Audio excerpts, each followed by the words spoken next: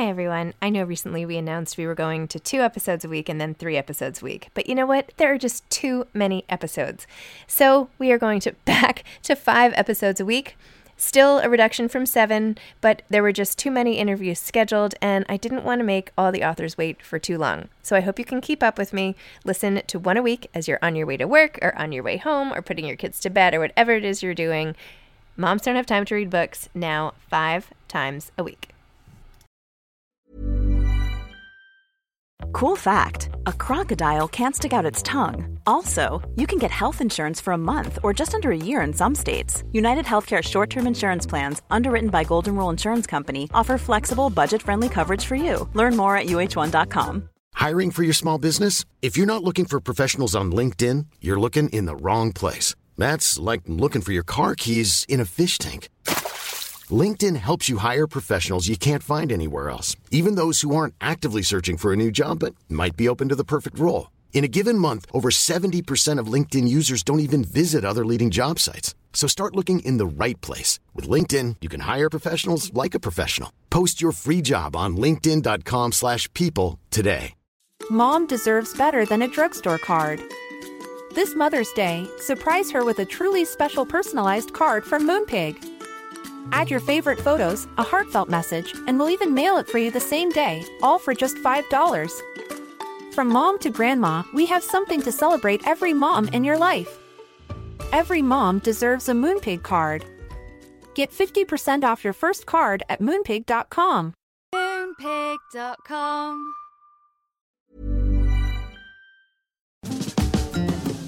Hi, this is Zibby Owens, and you're listening to the award-winning podcast, Moms Don't Have Time to Read Books. And speaking of books, I have 2 of my own books coming out this spring and summer.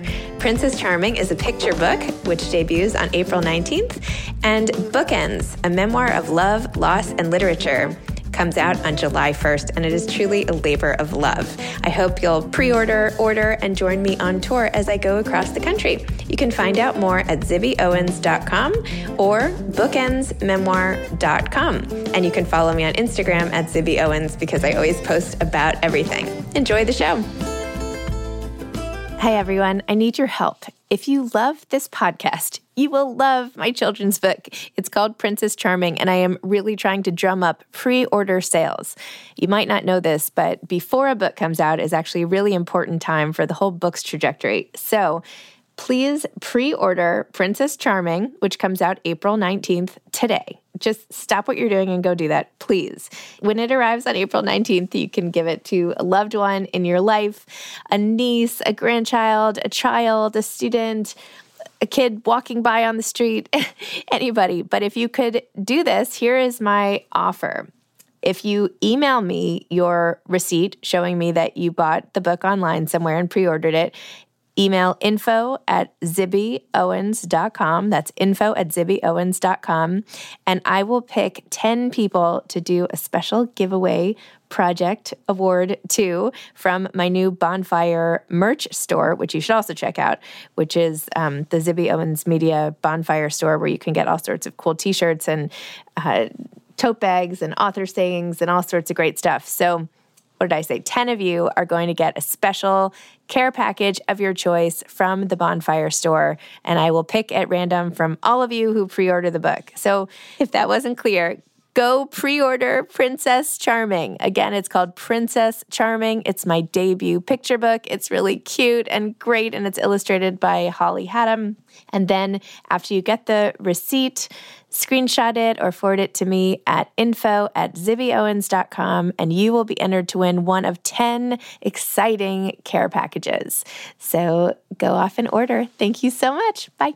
Laura Nicole Diamond is the author of Shelter Us, a novel. She's the award-winning author of not only Shelter Us, but Dance With Me, a memoir of her grandmother, and the editor of the anthology Deliver Me, True Confessions of Motherhood.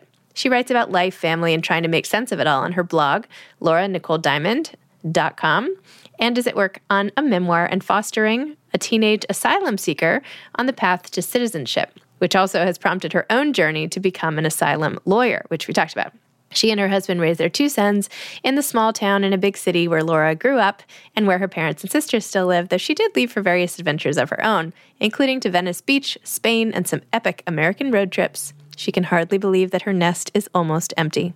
Welcome, Laura. Thanks so much for coming on Moms Don't Have Time to Read Books to discuss Shelter Us. Thank you so much for having me. It's my pleasure. Would you mind telling listeners what this beautiful novel is about? Sure. Well, in the big sense, I'd say it is about longing for meaning and connection. It is about survival and resilience and love and hope and all those things that sort of grab the human heart. And that's certainly what I think was trying to come out of me.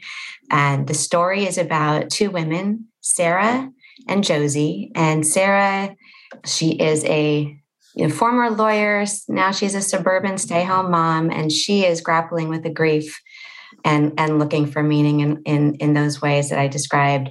And Josie is a young homeless mother, sort of down on her luck unexpectedly. And the 2 of them have an encounter, a fender bender in downtown Los Angeles. And Sarah becomes fixated on this young mother and her toddler. And the story is about their burgeoning relationship and how they challenge each other and help each other find some kind of healing, I think. Well, I feel like there was so much healing to be done for Sarah. I mean, the novel begins with the loss of her infant daughter, which you wrote in such, I mean, it was real, like my whole mood changed when I read it. I mean, it's like very immersive and poignant, and you just like, the guilt that she feels because she finally got her 2 kids to go to sleep in their own room. And then her daughter doesn't make it through the night. And then the grief counseling and oh my gosh. And then all of her grief from losing her mother so young. I mean, this is a lot. It's a lot on her shoulders. Yeah. And I kind of wanted to front load it so that we know at the beginning what we're dealing with as she's moving, trying to cope with being present for the 2 children that she has and for herself and for her husband, and just how overwhelming it all feels. And then this young woman comes in and just, it like pulls her out of herself in some way. Part of it is I thought, when I started writing it, what I knew was I had these 2 women I wanted to write about. I did not know how they were going to meet. When I started writing it, Sarah had not suffered that loss. Like that came up as I was writing, because I was kind of trying to figure out what would make somebody do this. Why is she so, willing to go back, search for this young woman she saw? What's causing this fixation? And what, it's kind of one of the questions that comes up, I think, that's just in a bigger sense in the world. Like, what does make people sometimes act out of character or to breach their safe bubble, their comfort, their small world, to do something really that seems extraordinary, but to her seemed so compelling. It was like the only thing she could do. So it does start with that heaviness, but it was, I think what it came out of was just sort of this parenting fear. I never had that particular loss. I was very lucky. I have 2 sons, and they definitely were a lot of the inspiration for Oliver and Izzy in the book, and I stole some direct quotes from them.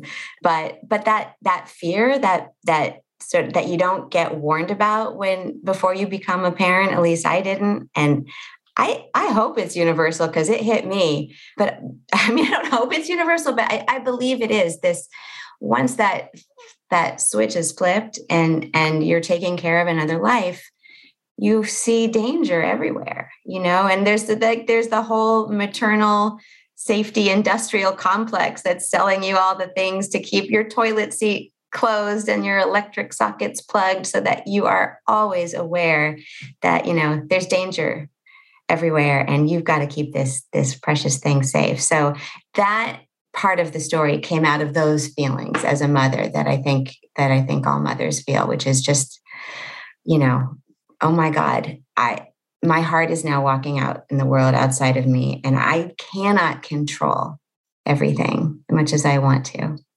Well, Yeah. it's complicated too, because as a mother, you actually are in charge of making sure they are okay. I mean, it's not like I feel like I am, but really I'm not. But for a while, they are completely dependent on you. And it is your job to make sure they're okay. And obviously things happen beyond your control, like this loss of the book and, SIDS and all sorts of things that you can't control. But it's like, you do actually have to do it.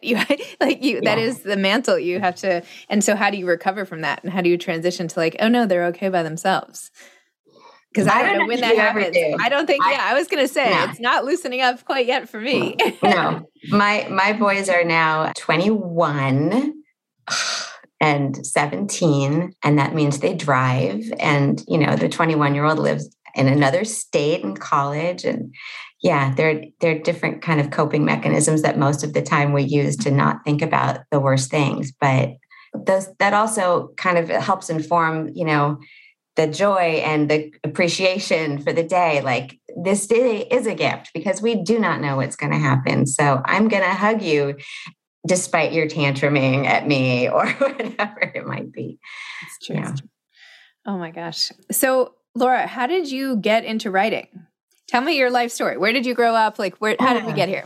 The brief version. The brief version, yeah. I never envisioned being a novelist or a professional writer. I was almost always, since my childhood, a journal keeper, a diary keeper. And I remember my first Hello Kitty diary that my mom got me. It was, the fact that it was Hello Kitty was the main draw. But then writing in it just, it carried me through high school and trauma and all the bad poems about the, heartbreak. And, even I went to law school because I was really interested in being like a public interest, civil rights lawyer. And it carried me through that too. Keeping a journal kept my humanity going while I was reading about contracts and torts. And, it allowed me to keep in touch with that. I don't know, just to observe. In fact, there was a scene in Shelter Us that came from just a small moment that I remember writing about it. I was in Berkeley and I was walking on the sidewalk and behind this old couple that was holding hands as they went down the curb ever so tenderly and gently to make sure, they made it. And I wrote about that in my journal. And I think writing a journal, it's like doing scales in a way. It keeps you noticing things, it keeps you alive to details. When my first son was about 2.5, I was practicing law. I'd gone part-time and even that was not working for me. So I decided after took a long time to let go of it, but I decided, you know what, I'm gonna press pause on this law stuff. I just want to be home with him. I'm so surprised by this. I didn't expect that, but I want to be home. And the moment I made that decision, it was like, I have more time to write. And it was still just journal, and that became sort of personal narrative. And I took a class right before my second son was born. And when he was napping, finally, I self-published an anthology about, motherhood. And one day when I was writing one of those sort of, personal story, I started making things up. And I remember it was like about a day at the beach or some moment we'd had. But I started writing about this woman in the third person, and she started doing things that I hadn't done. And for a little while, I followed that. And soon enough, I decided, you know what, I'm writing a novel because I want to explore some of these things that I have not been through. My life's kind of dull. and I want to be able to, to say some other things and explore this grief and explore this connection with these two characters. And I announced to everybody that I knew, I'm writing a novel, so that I would hold myself to it and not stop, because I knew I'd be too embarrassed if I never finished it. And it took a long time. My announcement of the year of the novel was 2008, and it was published in 2015. So that's not bad. It is what it is. You keep going until it's ready. And I felt that it was ready. So that's my story. That's my writing journey. And then how did you get involved? So you also do the Palisades Book Club, or for the library. Right. What other literary Right. I live in a town in Los Angeles called Pacific Palisades, and it is where I grew up. I did not expect to end up here. I always tell people I did leave. I did not just stay put for the whole time. That's how I feel about New York. I'm like, I did escape for a while, but here I am. Right. Yeah. Yeah. You want to make sure you've seen the world a little bit. Yeah. So to my surprise, I ended up living back in my hometown, which is a wonderful place. It has its ups and downs, its pros and cons, which I'm writing about in a memoir now. No way. Oh my gosh. Wait, tell me about the memoir. This is weird. Life is very strange. And so the memoir is almost a case of life imitating art, because after I wrote this book, where Sarah, her mother is Guatemalan, her father is Jewish. Her grandmother came from Guatemala, as an 18-year-old pregnant, and she's the grandmother character I love. Anyway, and then Sarah spends all this emotional energy trying to decide how to help this young woman who needs a place to live, and what should she do? Should she bring her in her home? No, that's crazy. That would never work. All of that. After it was contracted to be published, but before it came out, I got an email from my mother that was forwarded like twice from a friend of a friend. And it said the initial writer was an immigration lawyer for a pro bono, like nonprofit in Los Angeles. And she said, I have a client, a teenage girl from Guatemala. She is, this wonderful person. She's seeking asylum and she had to leave home. Her parents sent her to the United States because of horrible things that happened to her back in Guatemala. And what she really needs is a place to live. And I've never done this before, the email said, but she's special. And we're just wondering if maybe there's someone out there who has time in their life now to foster her for a year or so. And I was reading this email thinking, that's crazy. What? Crazy. And I showed it to my husband, like without saying a word, because I just wanted him to have a reaction devoid of my influence. And we ended up, we were not looking to do that. We were not looking to be foster parents to a traumatized teenager from Guatemala. But I could not get this idea out of my head that what if I were born in that country and not here? And what if I was that mom and I had to send my son across the world? All I could think about was, God, maybe just please let there be some mother over there who will find him and say, I've got him. Like, I could see the silhouette of a woman, and so we couldn't delete it. We just couldn't forward it and delete it, but we didn't know what to do. So we replied to an original attorney sending it. Maybe we can help. And 2 months later, Maria moved into our home. Oh my gosh. And yeah, so she, it was one of those things, like I learned about the power of maybe.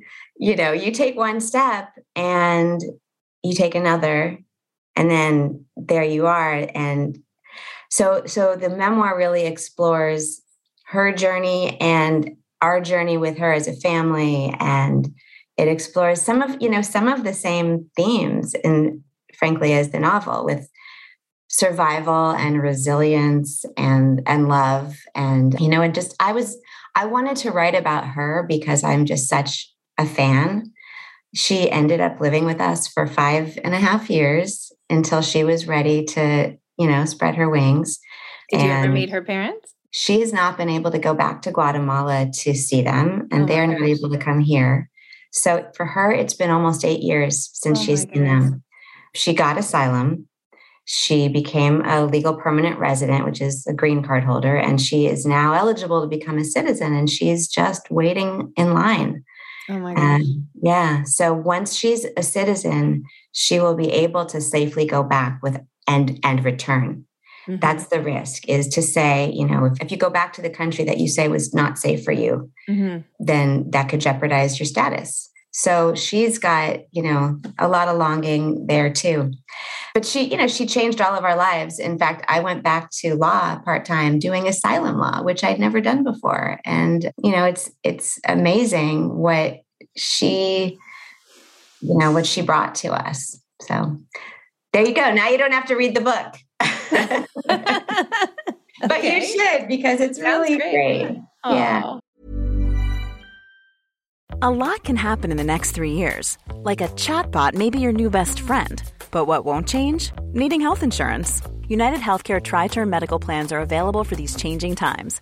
Underwritten by Golden Rule Insurance Company, they offer budget-friendly, flexible coverage for people who are in between jobs or missed open enrollment. The plans last nearly 3 years in some states, with access to a nationwide network of doctors and hospitals. So for whatever tomorrow brings, United Healthcare Tri-Term Medical Plans may be for you. Learn more at uh1.com. I'm Sandra, and I'm just the professional your small business was looking for. But you didn't hire me because you didn't use LinkedIn Jobs. LinkedIn has professionals you can't find anywhere else, including those who aren't actively looking for a new job, but might be open to the perfect role, like me. In a given month, over 70% of LinkedIn users don't visit other leading job sites. So if you're not looking on LinkedIn, you'll miss out on great candidates like Sandra. Start hiring professionals like a professional. Post your free job on linkedin.com/people today. Mom deserves better than a drugstore card. This Mother's Day, surprise her with a truly special personalized card from Moonpig. Add your favorite photos, a heartfelt message, and we'll even mail it for you the same day, all for just $5. From mom to grandma, we have something to celebrate every mom in your life. Every mom deserves a Moonpig card. Get 50% off your first card at moonpig.com. Moonpig.com. I wanted to, both with Shelter Us and with this memoir, I think this instinct, this inclination you have, like when you know somebody so special and they're portrayed in media as numbers or statistics, you feel like maybe storytelling is a way to humanize that statistic. It is, yes. I mean, I feel like people that's how we process information is through story. Not through data and numbers and percentages and all of that. Right. Let me tell you about this person I know. And that's where Josie came from too, also, the character in Shelter Us, who was the homeless mother. I had been volunteering with a homelessness organization here in LA that focused exclusively on homeless families. And so, and by that ultimately that really ended up meaning young mothers and children. Girls who'd grown up in foster care, didn't have the support network, so that once they were out, they didn't, have a couch to land on if things didn't go well. If they didn't get that first job right after high school or couldn't pay their rent. Right. But this, by the time I met them, they were already formerly homeless. They were moving into apartments. They were having job training and counseling with this organization. And so we spent time just, getting to know them and helping them move in. And they, so one of the young women, especially, I was 10 years older than her, but we had kids the same age. And we were talking about what do you do when your 14-month-old, throws the sippy cup on the floor? And that's really hard. And I just thought these women are so resilient, so resourceful, and they're not really the story of homelessness. And I think people should know about, this is another side of homelessness too. Just people. Yeah. It's true. There was this really powerful memoir that I read by a man who had formerly been homeless in Canada. It's like the #1 bestseller in Canada or something. Well, anyway, in our interview, and now it'll come to me. My brain is working so slowly today. This is terrible. I'll look for it. Brandon, maybe. And anyway, he said that the #1 thing with homeless people is you should always ask them their names, because they feel so invisible. And it's just a reminder to them that they are human and they are seen.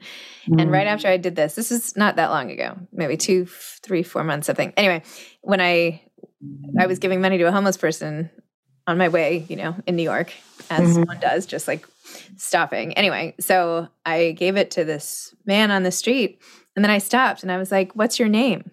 And he told me his name, and he looked me in the eye, and I was like, "Okay." And he was like, "Thanks." Anyway, I was just like, "Okay." And how did that make you feel? It made me feel great. I mean, I felt terrible for him, and I'm like, "Okay, bye. Now I'm going to go out to dinner." It's terrible, but But there's a connection that you're acknowledging his humanity. Yeah. And it's so easy to just keep walking. Yeah. And nobody's perfect. Nobody knows exactly what to do. And that's sort of, Sarah's always wondering, what should I do? Right. It's the right thing. And she has moments where she, passes homeless people and feels different, so it's complicated. And I think that's important too, to sort of, to acknowledge that these are big, messy human issues, and it's okay to not be perfect and to just try and, try again. Yep. Well, I feel like even in Brentwood, there's like a homeless encampment now that's set up by San Vicente, that whole area, right? And that park.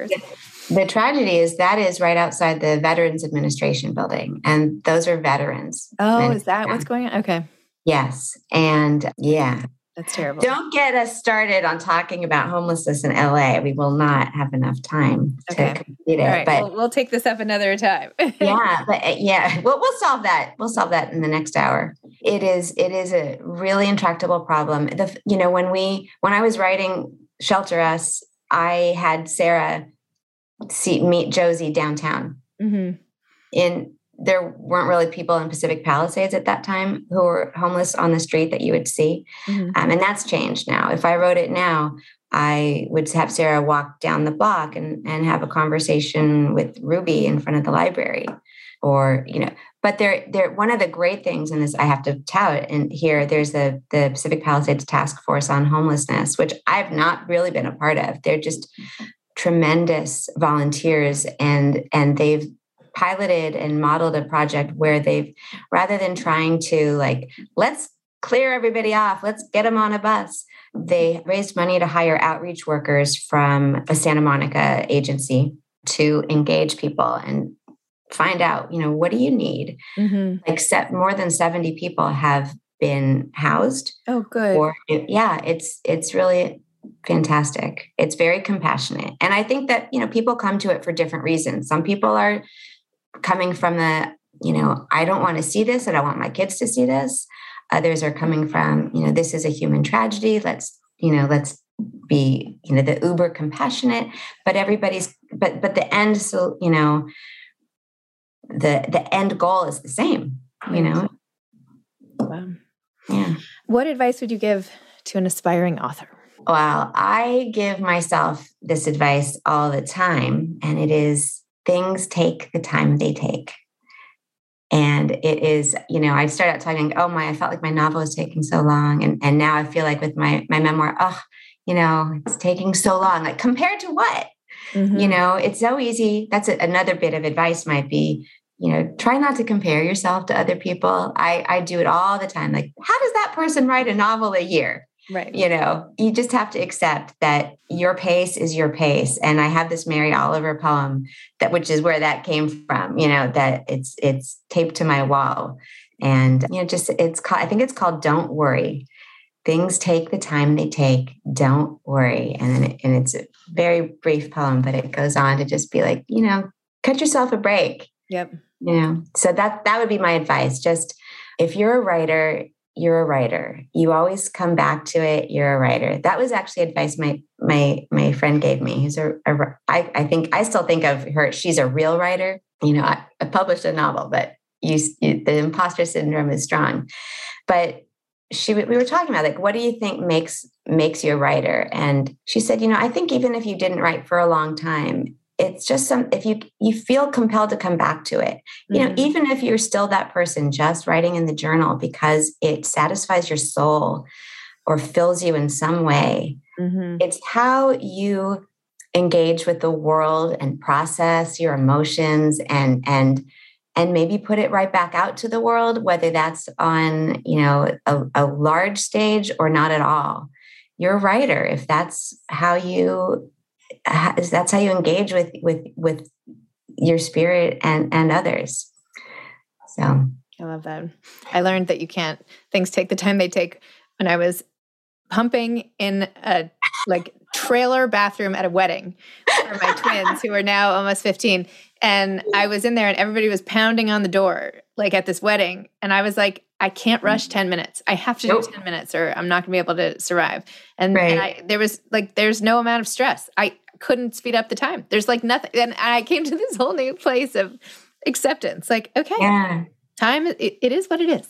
And I'm so glad you did, because I I can just as easily picture the opposite being like, I'm trying, and then of course they would all slow down and stop. Well, I did say at first that was me. And then that's when I came to this.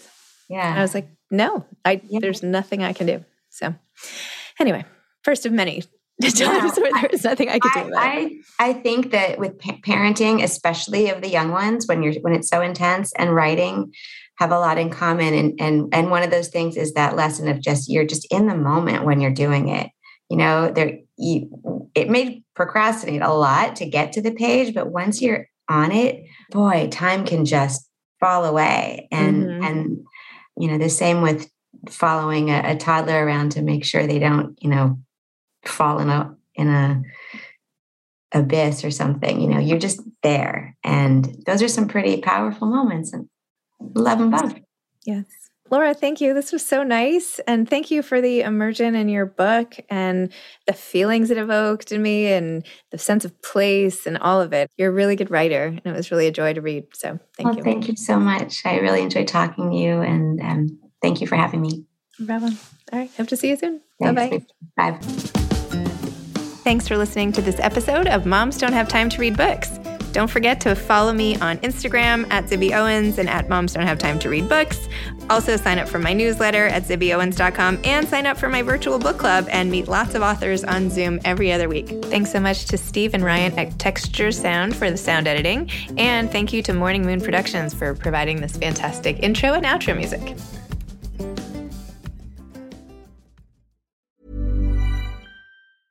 Even when we're on a budget, we still deserve nice things. Quince is a place to scoop up stunning high-end goods for 50 to 80% less than similar brands. They have buttery soft cashmere sweaters starting at $50, luxurious Italian leather bags, and so much more. Plus, Quince only works with factories that use safe, ethical, and responsible manufacturing. Get the high-end goods you'll love without the high price tag with Quince. Go to quince.com/style for free shipping and 365-day returns. Even when we're on a budget, we still deserve nice things. Quince is a place to scoop up stunning high-end goods for 50 to 80% less than similar brands.